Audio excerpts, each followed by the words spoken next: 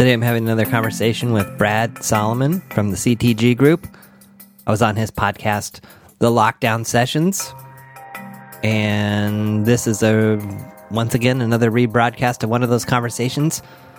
As I've mentioned before, Brad and I don't really plan where we're going, what we're going to talk about. We just jump into the deep end of the pool. We did the same thing here again, and this time we ended up in the land of what do you want, and the power of getting really clear about what you want, and also how difficult that can be sometimes.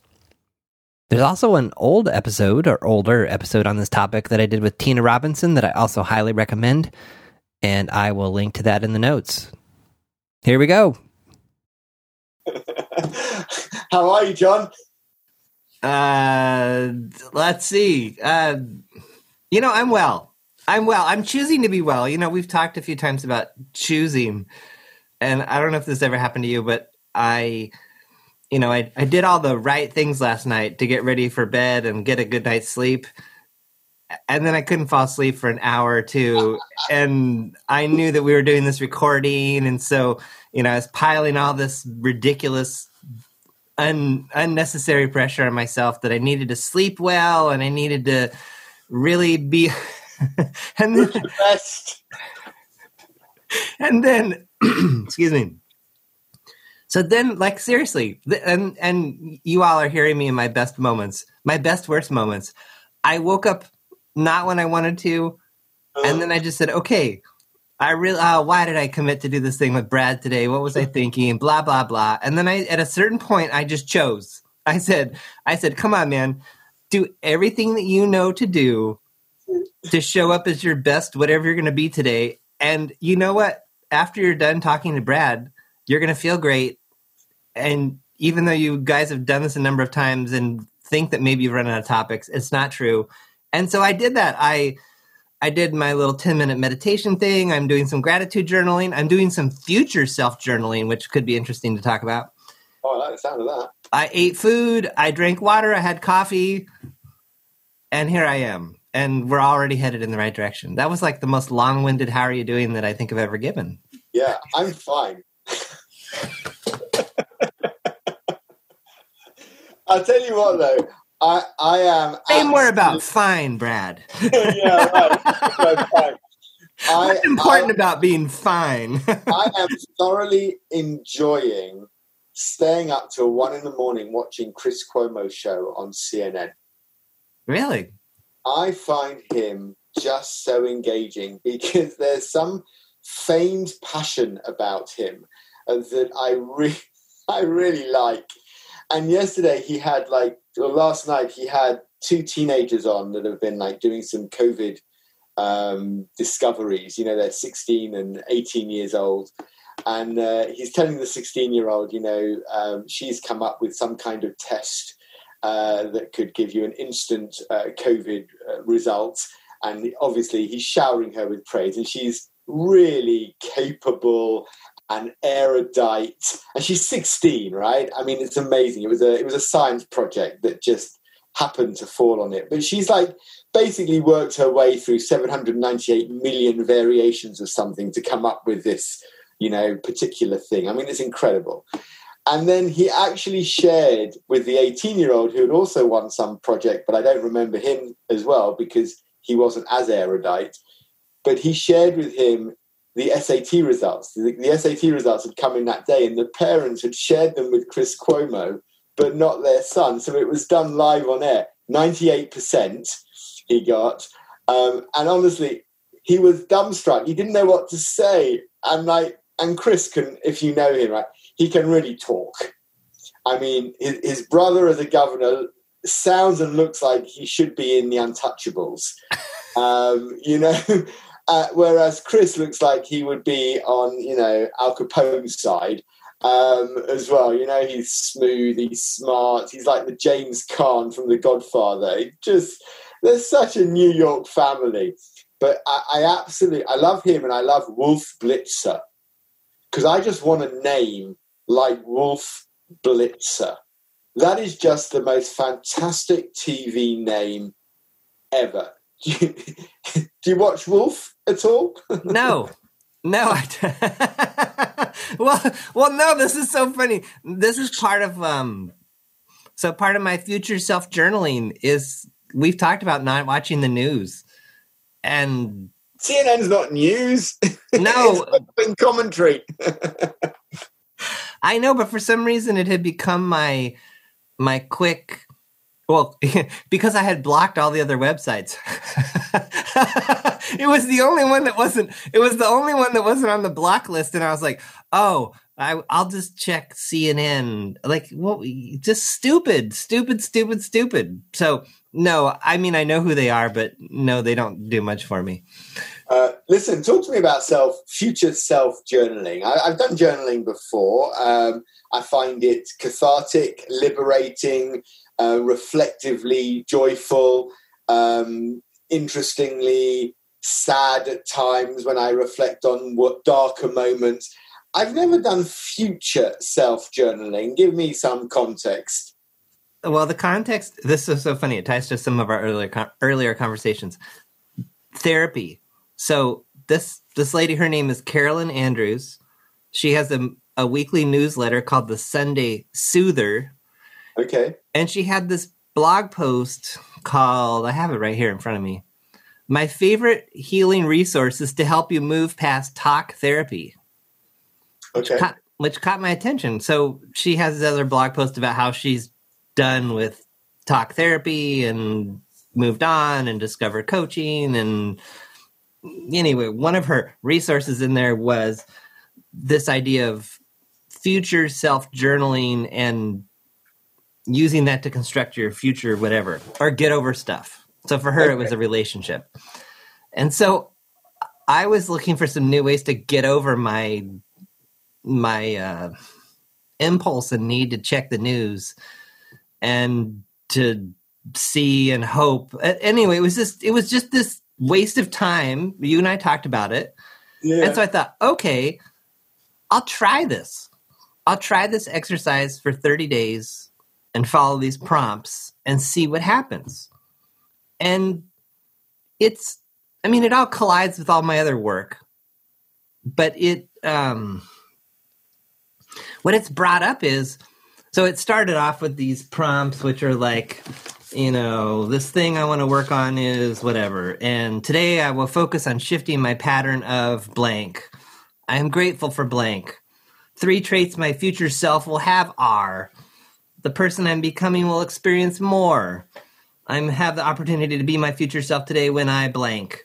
When I think about who am I becoming, I feel blank.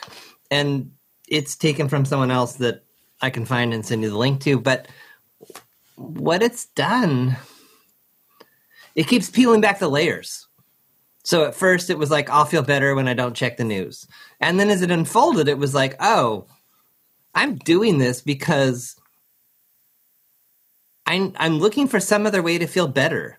And then I saw it in email, and I saw it in scrolling social media. And so it's kind of emerged as this theme of, okay, where am I going to look to feel better? Which is tied into some other stuff I'm doing with my coach around worthiness and money. And, if I make a certain amount of money, that means I'm a good coach. And if a certain amount of money doesn't come in, well, do I really have it or not? And separating those two, I mean, you probably already formed a clear diagnosis of me over there already, but there's all kinds of stuff connected. So yeah, John, I was going to say, listen, 6 sessions and we can clear most of that stuff up.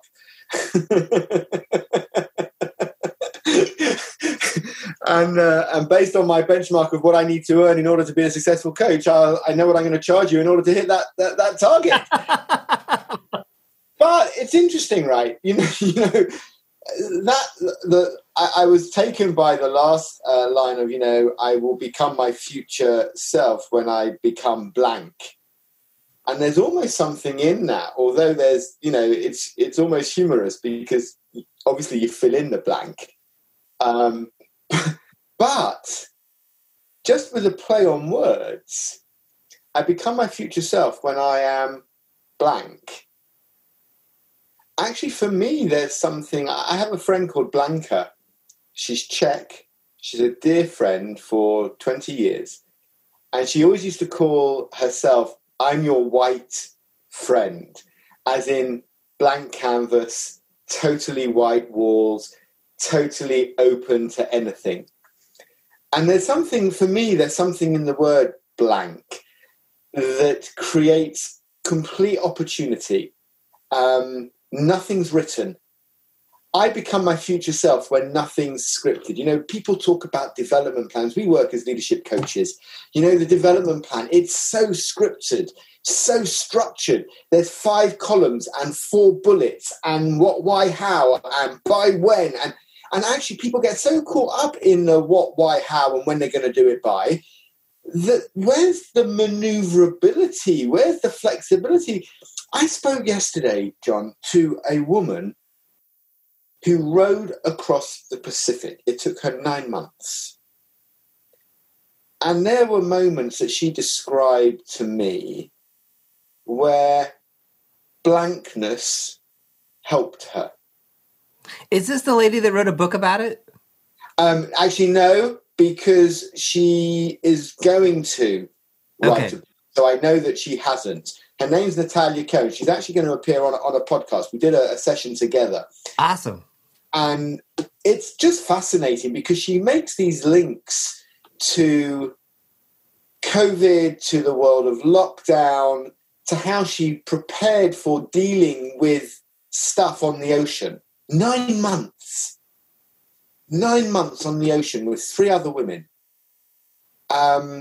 Where just the mental capacity, there was so much that they had to do that was automated and structured. And yet, you know, she told the story where for 2 days they rowed, you know, they would row 2 hours on, 2 hours off for 24 hours. They rowed for 2 days and went backwards. Imagine the motivation levels, right? So when you said before, you were going through, I do this when I feel blank. I do that. I become my future self when I am blank. And I thought, yes, you don't actually need to fill in the word. What would it be like if we didn't ask people to come up with all of the answers and they just were? They actually lived totally in the present. I worry, and this is my therapist hat on, I spend so much time in therapy talking about people's past. I spend all my time in coaching talking about people's future. I want a form of talk therapy that talks about the present. So they're being. Yes. Being. Yes. To just, the Buddhist mantra of learning to just be, to non-identify and be. Imagine how tranquil the world would be if we didn't reflect on the past, worry about the future, and live totally in the present. Well, and that's what's funny. That's what's emerging from this. Right. I will be more... No, I mean, the answers that I'm having that are evolving over the days are, I will be more present. I will be more at peace. In other words, my beingness will be better because I'm not checking somewhere else to see if the future is going to be better or worse. Yeah. Which is what my checking and scrolling is. I've determined, like, that's what it's for. It's to see if everything's going to be okay or not as painful as I'm hoping. Well, that's almost forward thinking and backward thinking in the same breath, right? I hope it's not really as painful as I think it is. I was away on the Isle of Skye in the Highlands of Scotland for a week. No Wi-Fi. What a pleasure. What a pleasure. Total disconnection. And I've not been on Twitter now since the 21st of September. I'm loving it. Every time I go there, I feel dirty. Just down. Like, it really brings my... I probably need to, like, stop unfollowing certain feeds and people and stuff. But yes, I haven't been there in a while myself. And I feel lighter. I feel better. But yes. It's interesting, when you're saying that about, the being, so future looking actually helps you in the present. I find that fascinating. I've always found it really intriguing to learn from my animals. So I like watching my animals in their everyday actions to see what I can learn. I look at my 17-year-old cat. I used to have 3, then it was down to 2. Now it's just Sonny left. And Sonny's named after Sonny Corleone, actually, from The Godfather, right? Because when he came to me, he was this big, thick, gorgeous-looking, handsome, black and white sort of dinner suit, fur coat, and just a boy. And he doesn't give a you-know-what. I mean, if he could lie, he would. If he wants something, he just asks for it. If you're eating, he'll jump up on the table, and he won't just like the dogs will sit and beg. He doesn't beg, John. He puts his paw on your plate, and you move his paw gently away, and he just puts it straight back. No, and he's so assertive. Whatever he wants, he asks for. And when he wants to go out, he stands by the door and he screams until I let him out, and he comes back when he wants. Does not give a... And then I look at the dogs and I watch them when we go out, and I'm walking them, and Rocky, bless him, he's a 4-year-old Springer. Very handsome, but very silly. And male dogs, he obviously gives off a very nice pheromone smell, where male dogs like to investigate and sniff and lick and walk around him. And he just stands there so patiently until they really irritate him. And then he just gives them a little snarl, and he jogs off behind me, right? What's so interesting is that when we get home, he doesn't hold on to all that annoyance. He completely lets it go in the moment. Like, completely. If my Labrador meets a dog that she doesn't like and they have a bit of a growling session, she doesn't come home and she's all grumpy and moody and sensitive for 2.5 hours because someone upset her at the park. She's not like, she doesn't have a look on her face which is like, why didn't that dog like me? No. She's like, where's my toy? Gives a cuddle. Where's my bed? Put the radiator on, please. Where's the fire? There's this ability. I know that animals don't think in the same conscious way we do, and of course there's a reason for why they are like they are.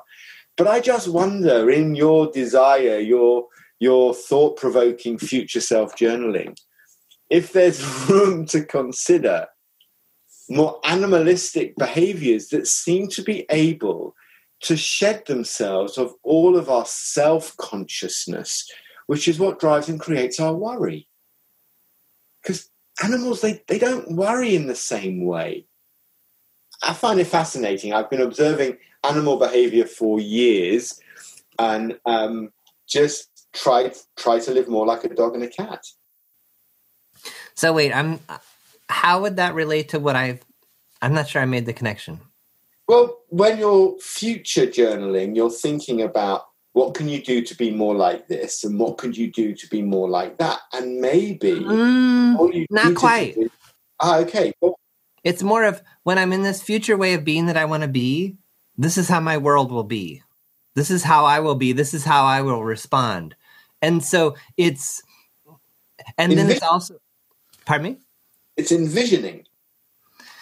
It's a little bit envisioning. It's a little bit the way it's probably like cognitive behavioral therapy. Like there's probably some, I think it's CBT, maybe. Right. Yeah. I think what it's doing is it's saying, hey, when I'm in this place in the future, these will be the benefits. These are the benefits that I'll get when I'm this way in the future. So that you're kind of like looking forward to say, this is the benefit, so I'll have it now. And what are the steps you have to make to move from thinking of your future self being like that in that space to adopting it in the moment? Well, that's one of the questions. Today, I have the opportunity to practice this when X occurs. So for me, I wrote down today, I have the opportunity to, I call it checking and scrolling, checking email, checking the news, scrolling Facebook. So I wrote down, I have the opportunity today when I went to check and scroll to I can't remember what I wrote actually, sit in my chair for 5 minutes or go for a walk. Or in other words, it's kind of planning ahead. I know that this behavior is going to want to kick in at certain times. And so when it does, this is who I can be. This is what I can do instead. These will be the results when I do this other thing instead. I quite like the way it modifies your behavior in the present by accessing desired behavior in the future. Yes. So it's yes. So it's a yes. And you have to do this you're trying it for how long? 30 days? 30 days. And I'm at day 21, I think. Oh, okay. And is the feeling that you're going to continue it? Or is 30 days enough? No, I think I haven't even, Brad, I'm living so much in the present. I haven't even thought about that. I love that. No. I don't know. We'll see. I'm not going to worry about what I do in 9 days' time by just being in the present when I'm asked those kinds of questions. And it's done. Here endeth the lesson. I was hearing something interesting, though. You're talking about your cat and what your cat wants. That's come up recently for me and also as a client. Oh, my goodness. I don't know if you ever get in these. I don't know how you do agendas, but I request that someone send me, and I call it, send me something in air quotes the night before we meet. So yeah. It could be one sentence. Sometimes the sentence is, I have no idea what we should talk about tomorrow.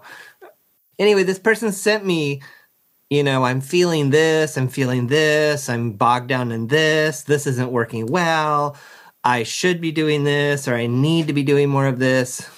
Wow. And I wrote back and I said, what do you want? And then they wrote back, is this a rhetorical question? I said, no. And I had written it, what period, do period, you period, want question mark. And I said, no. And then what I realized was maybe we were getting caught up in wants versus needs. And I just threw all that away. And I said, you know what? What is it that you really desire? What a powerful question. And set aside whether those desires are right or wrong, or whether you can have them. Just pure, what do you desire? And what evolved from this was this concept, I don't know where it comes from, but the idea of a reported on world versus a created world. So the agenda I got was the reported on world. It's like reading the news. All the things that are not working very well. And this question of what do you desire or what do you want was really, what do you want to create? Yeah. And it was great because we planted these seeds over email over a couple of days. So by the time we met, like so much had been taken care of and we were already like heading in this new direction, and they lit up when they started talking about what they wanted to create in these different situations as opposed to how broken it was. So I loved that. It's a great question. I have a fundamental belief around how negative belief systems are for people. These shoulds, coulds, woulds, needs. And ultimately they come from generations ago because they've just been taught down through the generations. And a lot of them are, the good ones, the right from wrong and behaving with integrity and all of those. Those are absolutely affirmation-giving belief systems that I endorse. But the woulds and coulds and shoulds. I need to spend more time with, and I just, I don't know, I just push my buttons. I was like, do you want to? Well, I should if I'm supposed to be. I'm just like, oh, no. I would if I had more time, and I'm really going to try if only I could. Do you want to? No, I really don't want to. Okay, are you in the right job? I wouldn't ask the question that way, but it really does.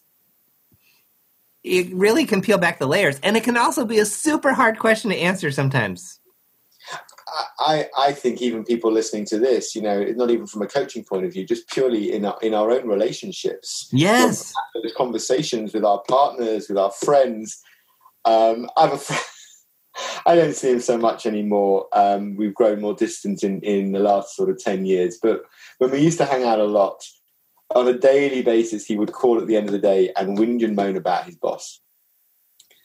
And I used to say to him, look, put up or shut up. Because this is the same every day. With friends, as a coach, I would never say that. But why not? As a mate, well, actually, at times I have. I've said to people, "Hey, you're living in a loop. Give over." What's that about? Because it is sometimes like a brick with me. But with him, I said to him, put up or shut up. And ultimately, he didn't want to leave this huge paying senior partner role. And he had 3 kids at fee-paying school, and he couldn't afford to at this point. But he moaned and wished, and everything was, I could be doing this. And I remember one time saying to him, but mate, what do you want to do? If you could start all over again, what do you want to do? So my wife's business was a creative design, bespoke bunting business, which worked explicitly with events and even more explicitly with weddings. So you can imagine what COVID has done to her business. And to use a COVID word, she pivoted and turned all of the material she had of bunting into a mask-making factory for 4 months, until Amazon and Etsy picked it up and are now selling their own masks. But she was making bespoke masks, for whatever people wanted all over the world. And we were having a conversation a couple of weeks ago, and she was, saying, I don't know what I should do. And I've been running that business for 16 years. And all the belief systems were coming up. And, she helps edit all of these, so she won't thank me for telling her story. But I'm telling you, because of the positive outcome, because when I said to her, we were away in Scotland, and when I said to her, what do you really want to do? She said, I've always loved photography. By the way, she has a brilliant eye for a picture. And it turns out during the conversation that when she was at school having a careers conversation, she was asked what she wants to do, and she wants to be a photographer, and was told by a teacher that girls don't go into that role. You can't be a photographer. So she went into marketing comms in the travel industry, and, she built a career until she had a family and then set up on her own so she could be around with her kids. So she's now set up, she bought a monster beast of a camera, and she's moving into kind of pet photography because animals are a big love of ours. And we're going out at weekends, and we're going to forests and woods, and we're taking pictures of dogs and inviting our friends to bring their dogs along to take. And she's so engaged and so excited. And she spends hours, we go out for a couple of hours, and she'll spend twice as long editing the pictures. She met her daughter from uni the other day. She's doing an open university course in it to get, some actual, credibility behind the brand. John, she's so happy. And I said to her the other day, when I compare your enthusiasm for what you're doing compared to what you were like taking in your orders for bunting or masks, and it all was raised from one question: what do you really want? Because if people can tap into their passions and their talent, it won't ever feel like work. I mean, that's a coach's dream, right? Yeah, and I can hear some people listening to me like, oh, well, that's nice for her. My situation's all different. You guys are talking about what you want and what I want. There's no way I could possibly have it. To which I would come back with, okay, if you want to live into that story, it will become true. nothing will change. And is there a smaller essence of that you could at least start on? So maybe it isn't buying a massive camera and like just going all in and it all working as well as you're describing, but maybe it's a little tiny something that you build over time. Yeah, let's be clear about it. There are no clients yet. Oh.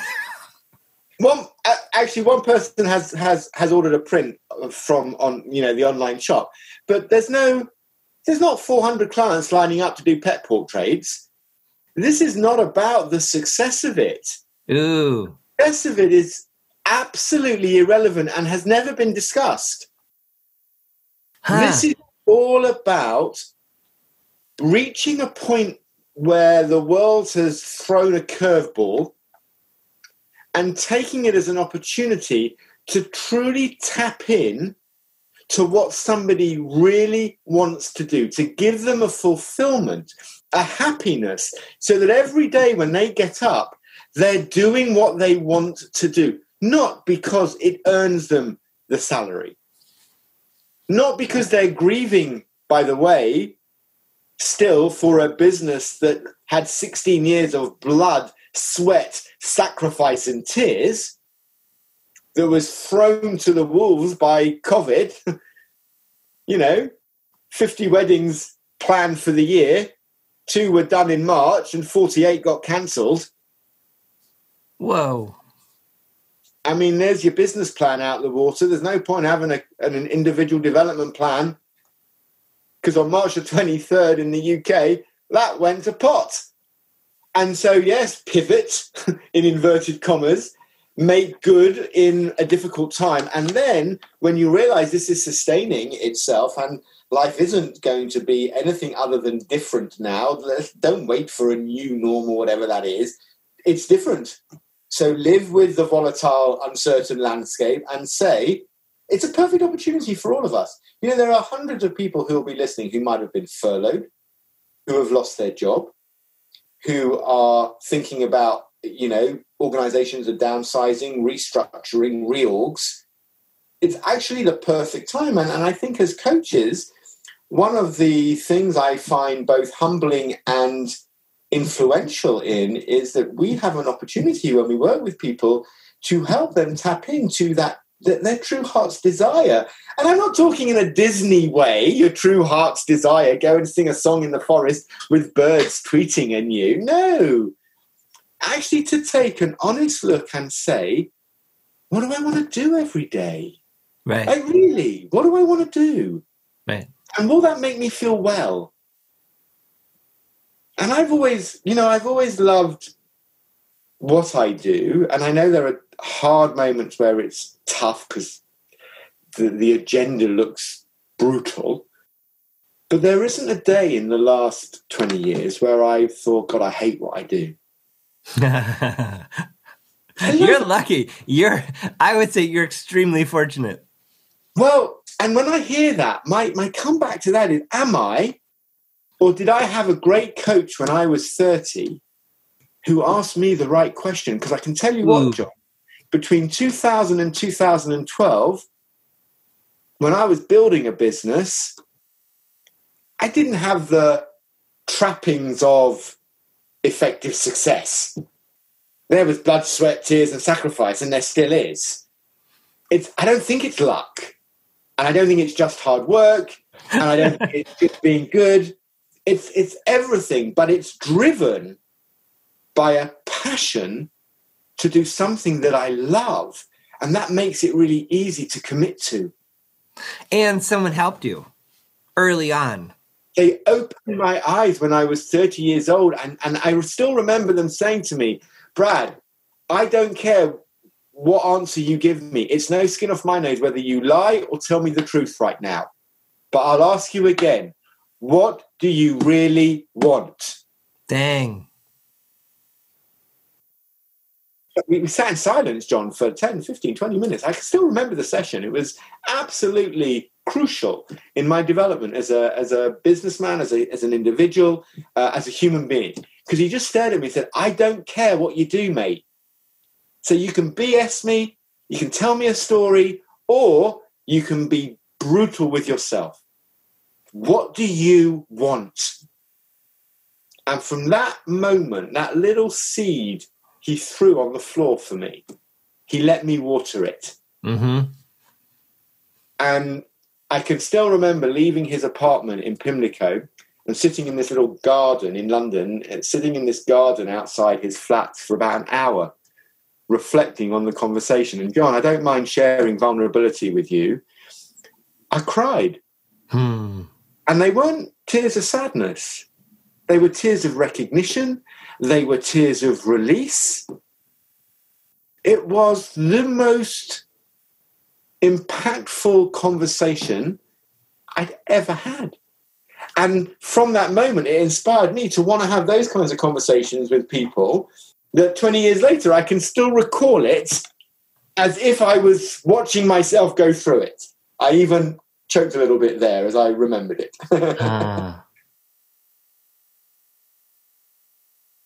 So when you say, that there might be people listening going, yeah, but that's not my life, that's not my situation.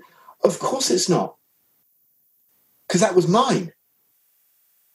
And the story I told before about my wife, that's Emma's. This is their story. So what story are they telling themselves? And what story do they want to be in? Because what we focus on grows. We just have to turn our attention to it. Mm-hmm. Mm-hmm. And then, depending on your belief system, if you have this, well, I should be earning this much, or I should be doing this much, well, then, of course, you put limitations on. And let's also be clear, a number of us have responsibilities, and we have outgoings, and we have commitments that don't allow me just to pack everything in and follow my dream of being a busker. Brad, I want to play guitar every day for the commuters. Okay. Right. I don't know what to make of that. I want to be a songwriter. Okay, well, good luck. I don't know if there's an Ivan Novel Award in your future, but write songs. And that's where I would pull on the essence of it. Okay, so what is it about being a busker that is appealing to you? Well, I get to be, I get to be outside. I get to do whatever I want when I like. In other words, you can pull on those different threads to potentially get to something. And maybe all it gets to, John, is a recognition that where I'm at isn't actually what I want. And it might even be that I don't quite know yet what I want. Yes. I could be a professional footballer, but it's just simply too late for me. I mean, a lack of skill also gets in the way. Because the gap between what I want and what I'm actually capable of doing is not always, aligned. The key to asking this question that I found for myself is there can't be any filters. There can't be any buts or not. In other words, I don't know. That's why, for some reason, this word desire, it feels purer. It feels than want. I don't know why, but I've been playing with that. But just, it's what do you desire? What do you want? Maybe write it down. And again, no, but I can't. But just the purity of it is weird. The juices. It's interesting, isn't it? Human beings are the only kind of animal that puts blockers in its way as soon as it creates. Oh my gosh, it's so true. Well, I don't know, but what other animals do, but this animal, he's good at it. but they do, I mean, again, watching animals. So if I'm in the forest and I'll be watching the deer, let's say, and they come across a fence, and the fence looks pretty insurmountable, but they find a way through. It doesn't get in the way of them moving forward. You've never seen a deer with slumped shoulders? Oh, no, what am I going to do? No, exactly. They don't look around and go, how are we going to get out of this one? No, they just do. It's almost as if we're designed to beat ourselves up for no other reason than to keep ourselves restricted. And that, I'm not trying to be the eternal optimist. I'm not trying to portray myself as some kind of, evangelical optimist. Because I can be as dour as the next person, right? But as a general rule, when I look at what I want, it's normally an instant trigger of honesty that comes out. And it's required practice.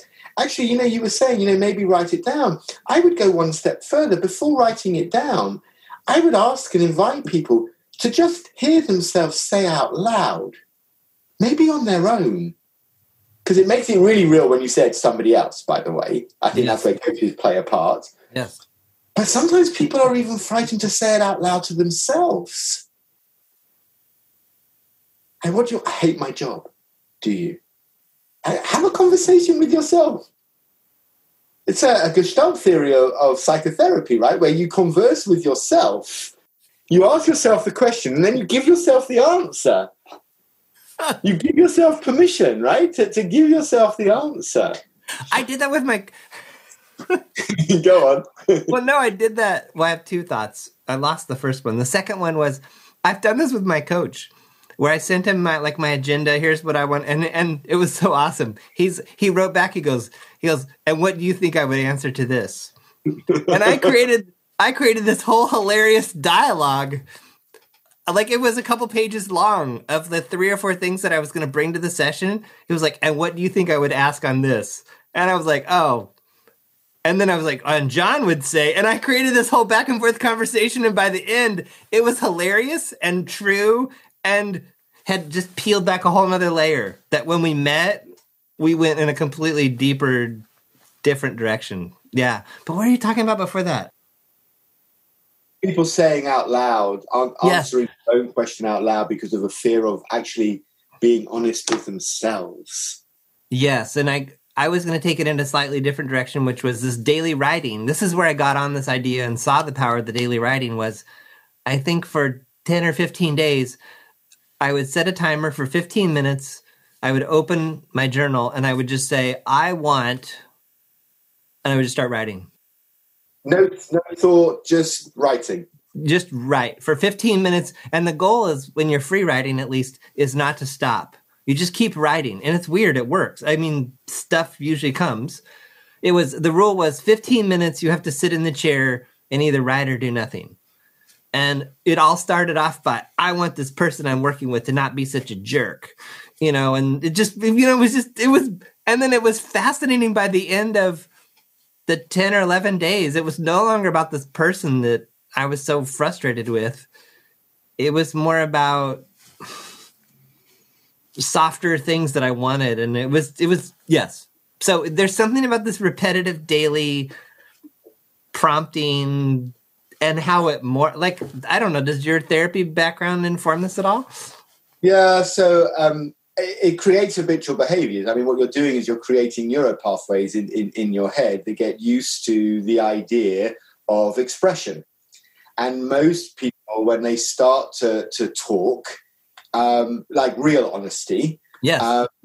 It becomes addictive. So most people who are in therapy tend to talk to anybody who will listen and love to share their experience of their therapy session. Okay. And what therapy does is it obviously creates new neuro pathways where people suddenly realize that the honesty and the vulnerability that comes with truly unlocking what's going on inside is not only healthy and liberating, it's actually really powerful with regards to living your best version of yourself. So when we write, it's an extra layer because you kind of are committing to what you're writing. There's a commitment there of, this is what I said.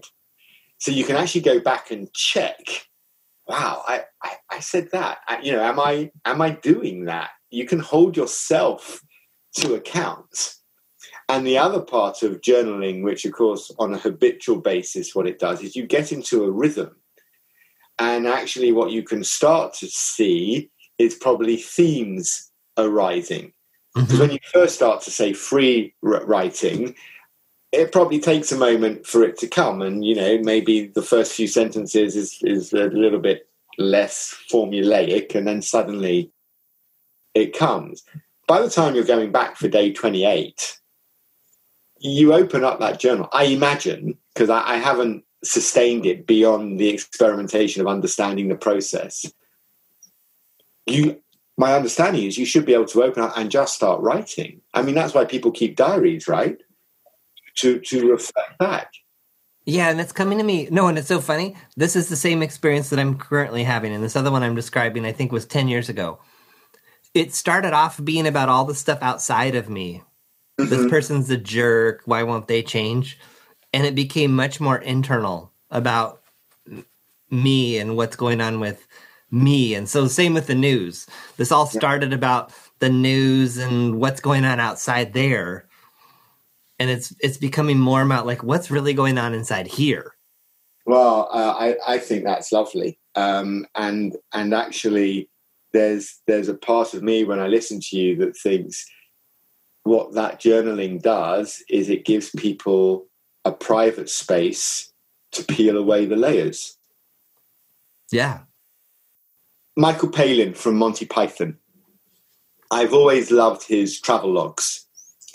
And since the late 80s, I've read his books. I've seen him live do sort of, sit on a stage for 3 hours with 20 pictures and tell stories. I mean, he's just a great raconteur, and he travels the world, and he's made great shows about traveling the world. And he says something really interesting. He's doing a reflection program at the moment, 4 episodes, where his 4 big travel logs over the last 20 years, he's going back and he's revisiting his diaries and kind of talking through how he thinks now when he looks back on the experience, with some video footage as well as the diary writing. And he said something that's kind of coming up now for me as I'm listening to you, which is the reason why he writes a diary whenever he travels anywhere is because the likelihood is he won't go back there, and he wants to remember how he felt and what he experienced. And when I'm listening to you, I'm thinking, every day passes, and every day is a new experience that we won't get to relive. And I want to remember how I felt or what I experienced on that day because it brings it to life. So if I write on it as a journal, I can go back and really see the themes that happen over what I've experienced over a week, over a month, over a year. And similarly with the future journaling, I'm sensing as well, as you look back over your month's worth of future journals, you probably get a really good insight into how you want to be and whether or not those behaviors as you're writing them are actually being adapted, giving you those kind of coping mechanisms to short circuit the challenges when they fly in the face of, your day. Well, it's funny. That's maybe I haven't ever been one to go backwards. That's the new thing I guess I'm seeing. So this past weekend, I had some open time and I did sit and kind of flipped backwards. Normally, journaling is dark and, everything is bad and I just want to get it out and it's cathartic and I want to feel better. I don't really journal like that anymore. So there's something different about this where yes, going backwards is kind of interesting. But I almost think that sometimes it's the process it's the act of writing, and that's the only value that I'm looking to it. But I mean, I've saved all these things too. So maybe in my later years, they will be useful. I don't know. Look, I don't think we should become so solipsistic and self-absorbed that you get caught up in, you get lost up your own backside. I mean, that's no help at all, is it? And that's a risk attached to this stuff. And I'm honest about it. As someone who practices as a psychotherapist, I sometimes say to people, listen, don't get too self-absorbed. That way lies madness. Well, that's what was fascinating in this article by Catherine Andrews was she said her feeling was that therapy had kept her too much in her head. Yeah. I hear that. And too intellectualized. Now, granted, I think she said she had gone for 10 years. Wow. Okay. Which to me is a long time to go to therapy. But yeah, so she felt that everything had become very intellectualized. But as she was moving to coaching, she was moving more into her heart and living from her heart. And I would say that's definitely the path I'm on, which is I want to make the journey more from my head to my heart. It's better down there, at least for me. Well, and maybe, part of me when I hear that, there's two things that spring to mind. One is it's like the eternal battle between intellect and will, head and heart. And maybe it's about balance. My grandfather, my mum's late father, very cool man. He was a doctor of divinity and philosophy. He suffered under the Nazi regime. He had a child in his mid-40s, so quite late in life for, 70 years ago. I remember one time he said to me, I was probably 6, because he passed when I was 8. And I was a very pensive kid, right? And he used to say to me, Brad, you need to make a decision. Contented pig or discontented professor? Which one are you? And the contented pig was the one who would live in the present and be really happy rolling around in muck. And that was the 8-year-old boy I showed the picture of, last time we chatted. Right. And then you've got the discontented professor who worries about stuff and is everybody okay? And the world and the weight is on my shoulders. And although that was his perspective, so I value and respect it, I think it's not either or. The world isn't binary. Now I hear a little yin and yang there. Yeah. And so maybe, from a balance point of view between head and heart, if we're too stuck in our head, we need to find the path to our heart. Yes. If we're too stuck in our heart, we might need to find the path up the other way. Well, and knowing when to use which one, or the balance between both. Yes. Yeah. And it's like, I have a friend. She won't thank me for this. I've already given away her gender. And she will give the same amount of contemplation and thought to buying a painting at an antiques fair that costs $20 as she would to buying a house. And it's just, it's too much. So, we would go to like an antiques fair and she would stumble across this, trinket.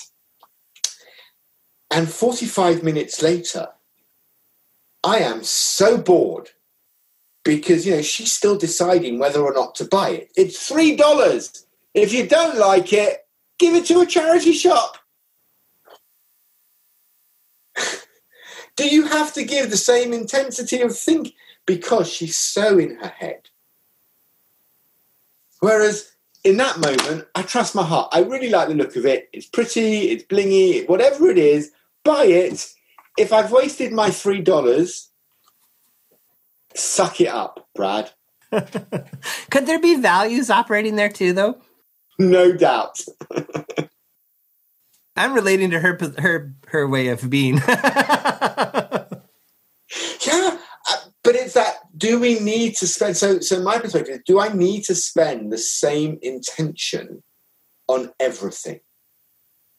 So when we talk about how do you find the way to your heart, as someone who was in my head after, I shared with you last time, after meningitis between the ages of 12 and 30, I was really caught in my head. I lost the way to touch my heart. I had to re-find it when Charles asked me, what do you really want? Why are you paying me every week, Brad? 18 years I spent completely trapped, and it still took probably 8 to 10 years to really find that balance, because you have to swing the other way, right, in order to get there. So I'd had, first 12 years, totally heart-driven. Next 18 years, totally head-driven. Next 10 years, finding a balance and pure happiness and comfortable authenticity, all that stuff, from about age 40. So it's a long journey. It's a long journey, right? Yes. Yeah. But, and the reason why I say but is, in order to find that path, you've got to be honest with yourself. So if you can't answer that question, what do I really want? What makes me happy? Hey, people in relationships, John, here's one for you to ruminate on. Why is it so many people stay in relationships that they know are wrong, that they can share with their friends is wrong, that they know gives them no healthy balance, and yet they stay? Well, my response would be is giving them something. It could be giving them, in other words, it could be giving them security. Mm-hmm. So at the expense of something else. And the expense could be very, very high. Right. So in answering that question, you get to the crux of what's the payoff? So if I'm going to be completely honest with myself, what's the payoff here? Mm-hmm. So is my happiness valuable to me? Or do I sacrifice my happiness for all those other needs? Mm-hmm. And that, for me, is how you find the balance between the head and the heart, is recognizing what the needs are, what the wants are, and then thinking and playing with the payoff. But unless people can be honest and really are, and it's hard.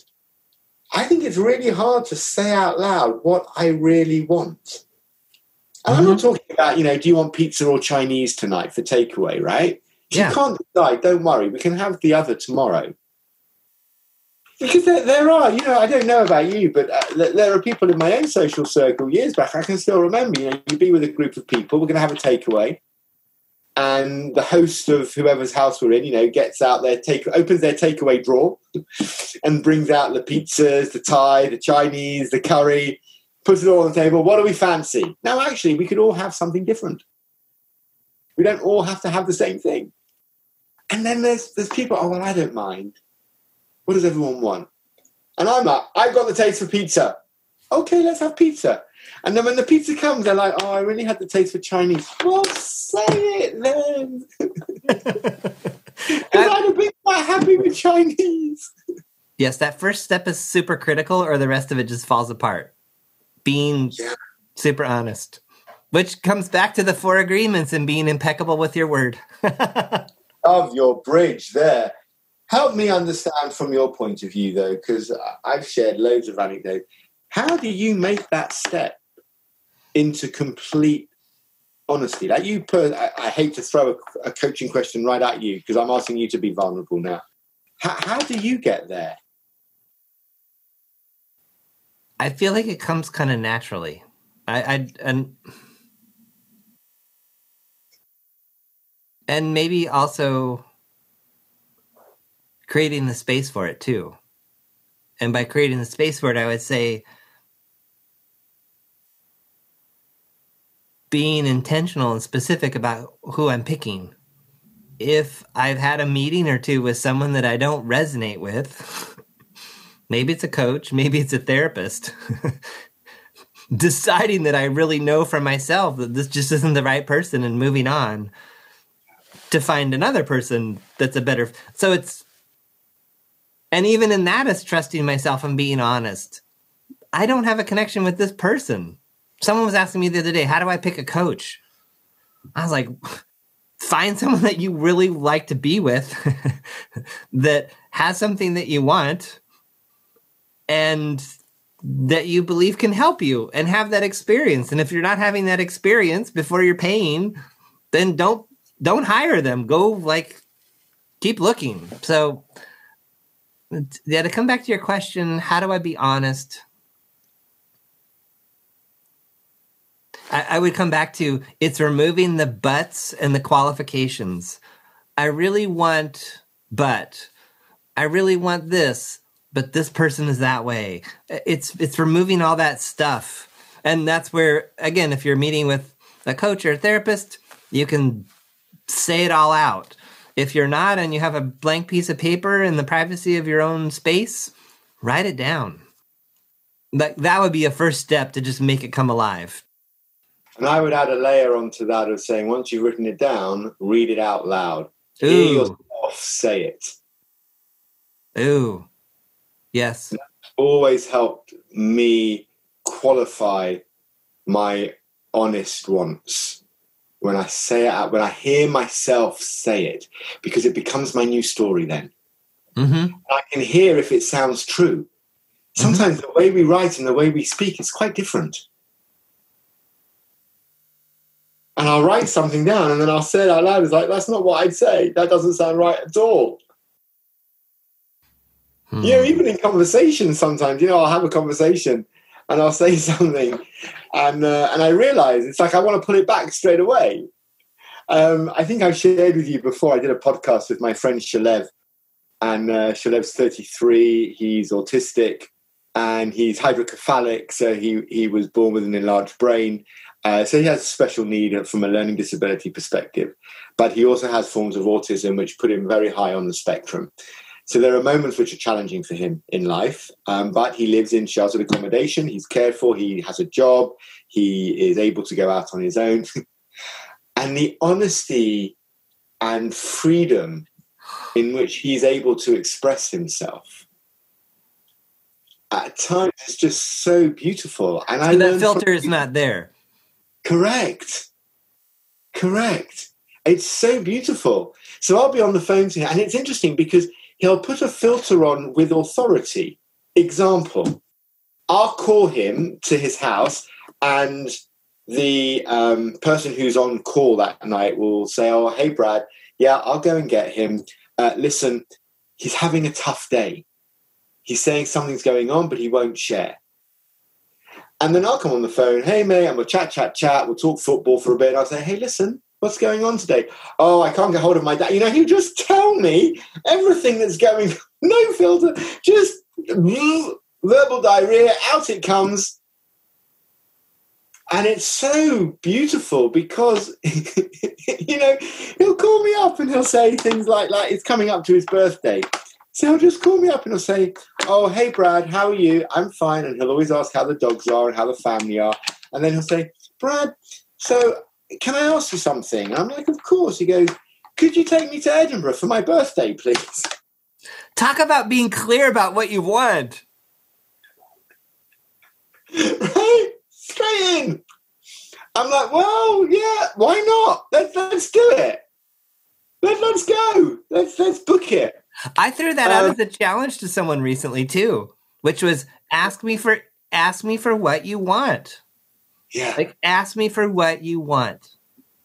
I can say yes. I can say no. I can say something else. Yeah. But I think that's what people are looking for.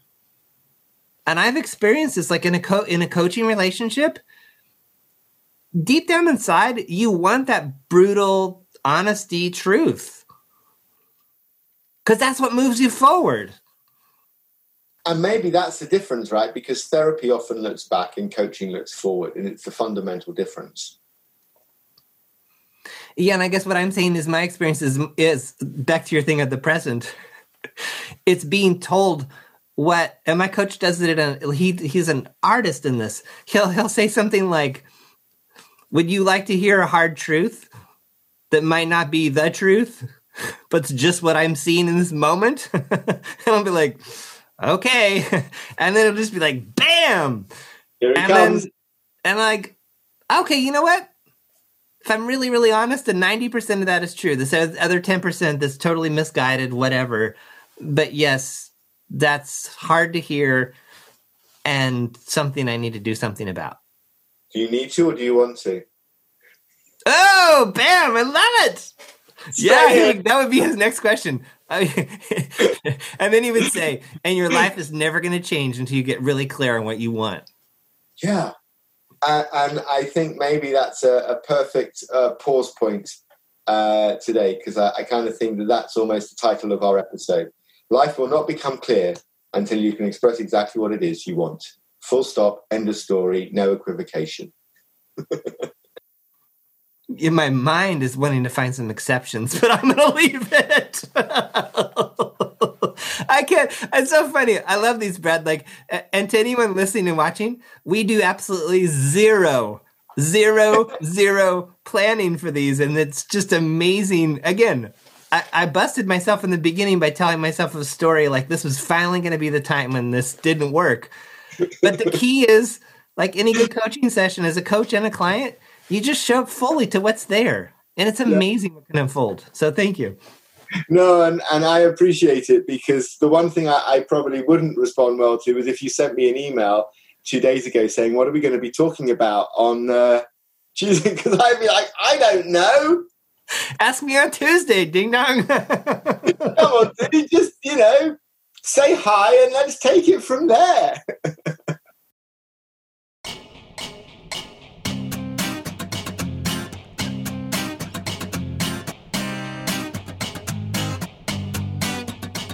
Thanks for listening to The John Poelstra Show.